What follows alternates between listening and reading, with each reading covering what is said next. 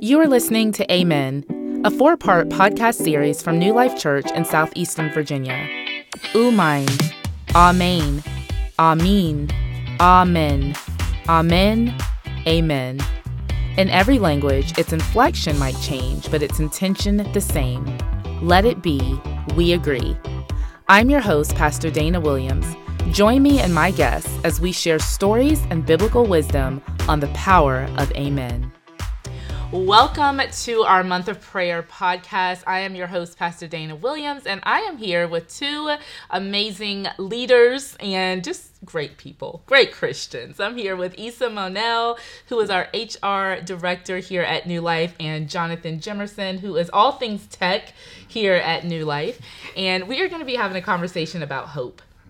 I think that if there is one thing that is probably consistent amongst all believers and really even the world is this desire to live a hope-filled life. Mm-hmm. I heard something at an event that I was at recently, and the person who was sharing said that the number 2 cause of death for men actually under the age of 45 are deaths of despair, whether that be deaths that are attributed to addiction or suicide. So I just want to kind of start off our conversation today, and either one of you can jump in here. How would you define the word hope? What does it mean to be someone who is looking forward to something? Or what, I kind of gave the definition, but what would you say? How would you define the word hope? I think the first thing that comes to mind is this childlike expectation or anticipation, almost like Christmas Day for a little kid coming downstairs and like waiting for the thing. I love that. Mm-hmm. Yeah. What would you say, Jonathan? Yeah, I would say it's future related, right? So it's looking forward to something that you can't see currently, something that you want, something that you desire to happen or have that you don't have yet. Mm-hmm. So I want y'all to think about a time in your life, whether it be something like maybe from when you were a child or maybe even currently, something that you had hoped for that maybe you received, but you received it in a different way. So let's say you were hoping for this and what you actually got was different, but it ended up being a better plan for you. I mean, that's so broad, it's like a lot of things in life come at you in different ways than you were expecting. Mm-hmm.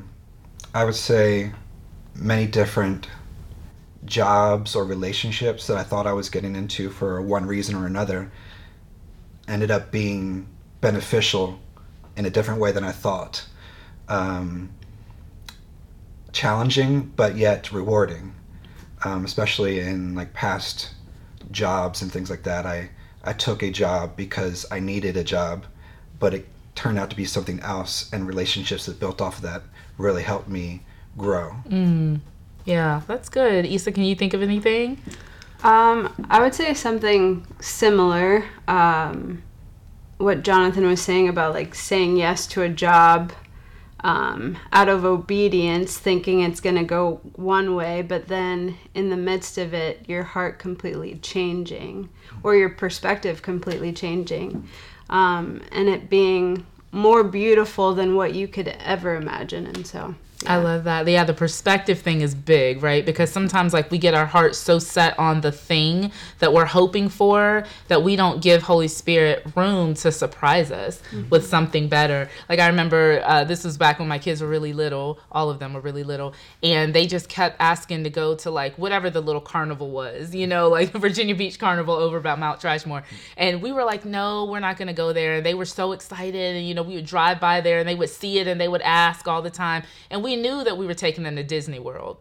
They didn't know that they were going to Disney World. And so they were so disappointed because they just wanted to go to that little carnival. And then we told them, you guys, we're going to Disney World. And they literally could not talk. They were like, oh my God. Like all the commercials, reveal the Disney.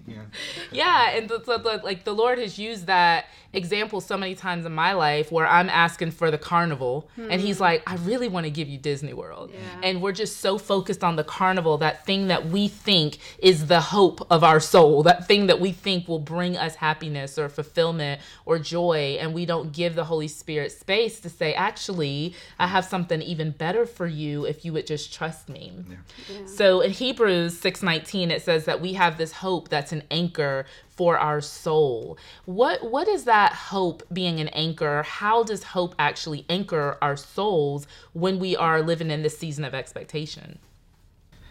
I would say when you're going through a season of expectation or tribulation or something that's like you're looking forward to something but it's not there yet, or in the face of something that almost looks like the opposite of what you've hoped for,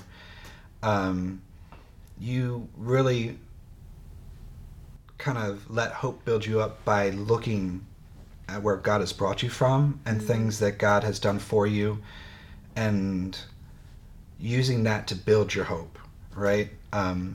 You can't always see where you're going and can't always predict what's going to happen, but when you put your faith in God, it builds that hope that I don't know it where I'm going. I want this. This is where I'm headed, or I want to be headed, but I know whatever happens, you have me. Yeah. And so letting those past experiences that I've been through and helping and asking others, like, hey, have you been in a situation like this before? Or what are some things that you have come through? That builds your faith when you hear testimonies of other people. Jonathan, I know you're going through a season right now with your son and just, really hoping that God would heal him and touch his body. How has prayer specifically helped you all as you go through this season with what Luke's going through? I would say prayer is a big part of any time you're going through stuff, right? Especially for any Christian believer, that for me, what's been helpful has been the prayer for grace to walk through it. Because I know that I can get through anything if God is with me, but give me the grace to walk through it, right? Because I know, because of my past, I know because of just the faith I have and the scriptures that have built me up, that we can, but sometimes you can't always see it. And so it's when that hope kind of gets blocked, or you feel like it's been blocked, that really you have to rely on prayer and getting scripture, worship, meditating on the things of God for that grace, because the grace is what gets you through, and you can put your hope in God once you have you feel him with you. Yeah. Oh my goodness. Issa, as your life has been very different. Obviously you don't have children yet, you're not necessarily in the same position, but I know that there have been times where you mentioned earlier before we started recording that very famous scripture, hope deferred makes the heart sick. How do you deal with the heart being sick when you are waiting for something, when you have your hope in something and you're not getting it? Maybe you don't even see like the plan B. How do you actually deal with the heart and the disappointment of not getting something that you're really believing for? I would say similar to what Jonathan was saying. You look at your mile markers of the character of God in past situations, and it's like, okay, God, if you've shown up in this time that I thought was my most desperate or my big ask, and you showed up then, why wouldn't you show up now, even if I'm having to quote unquote wait for what seems to be like an eternity? But then also, I think, as Jonathan said, through prayer, the Lord gets to sift through maybe the inconsistencies of how we think we're hoping or what we're putting hope in. Pastor Joel recently talked about peace being a person, and hope is a person. And so we put our hope in the Lord. We don't put our hope in the end result of what we're asking for. And so if at any point I feel out of alignment with hope, it's probably because my hope is established in the thing, not in the Lord. And so, yeah. So then the expectations that we have, I've shared this story many times. Sean and I were actually traveling and we got into an elevator and there was a girl who walked in the elevator. She had this t-shirt on that said, "No expectations, no disappointments." And I thought, wow, wow, like that is a sad way to live. It's boring. Right?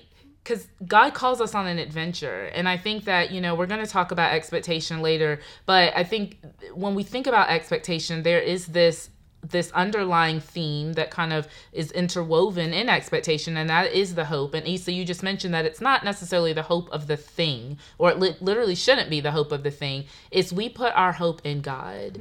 And we sing a song here at New Life, that that our hope is in Him. And I think that when we have that understanding that, Lord, I'm not putting all my eggs in the basket of my thing, my goal or my desire, but I'm putting my hope in who you are as a person, in your goodness, in your faithfulness, in your mercy toward me, knowing that you know the end from the beginning. And so even if it doesn't look like the way that I want it to look, I can still hope in you. So if you were mentoring someone or sharing or maybe just even encouraging someone who was feeling hopeless, how would you encourage them to change their perspective? I think for me, I'm more of I see the glass half full. And so when I hear my community feeling like super discouraged or almost like at the end of their means, I try to make it very simple for them to grasp onto. I'm like, what's one thing that was a win today? Okay, how can we focus on that one thing? And not to be naive about things can be really bad, but how can we align ourselves to see the good? And then if there's a glimmer of good, then how can we invite the Lord into that space and let Him illuminate more areas of hopeful things? Yeah. I like that. It's almost like, I teach a lot about the whole, what you focus on gets larger.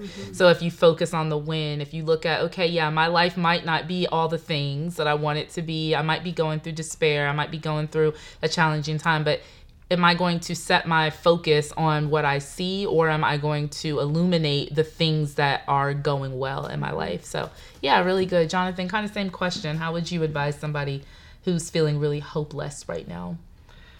What I tend to do is I look at circumstances and try to get out of them, if that makes sense.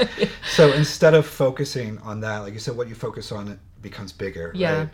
Right? My go-to is praise and worship.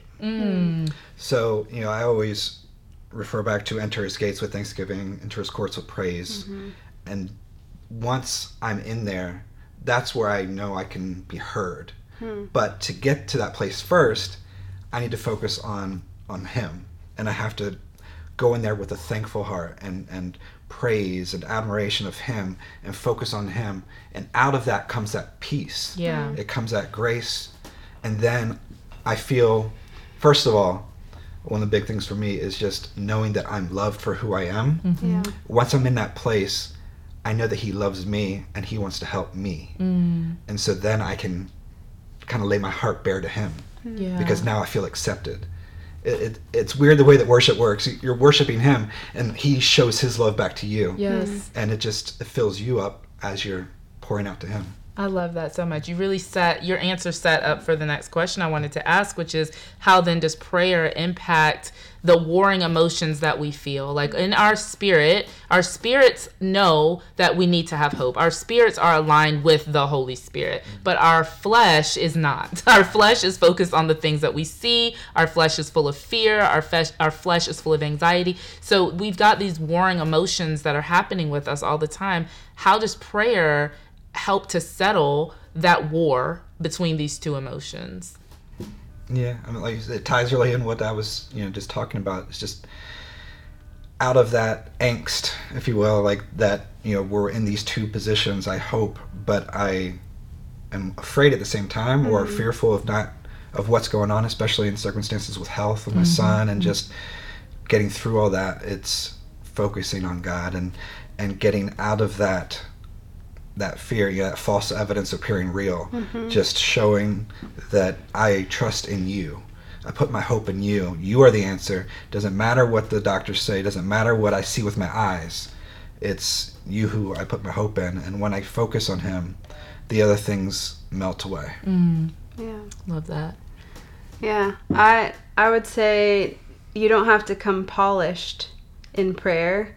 And so the first thing that came to mind is, I remember Pastor Dan preached, I don't remember what the message was, but he was talking about your prayers could be as simple as, Lord, help. And they can be as warring as, okay, we're going to intercede on this thing, and I feel energized. And so I think Psalms lays out what prayer is beautifully. It's lamenting, it's rejoicing, it's the woe is me, it's the I'm on top of the world kind of a thing. And I think all of those things become like a shield to the disappointments that we may feel or are feeling in the midst of disappointment or a lack of hope. And so yeah, that shield of faith. And and it is our protection against the arrows that the enemy throws our way to try to pierce. So as we wrap up, I want to know, is there like an anchor scripture, or is there maybe even a saying, if not a scripture, a quote, something that you actually hold on to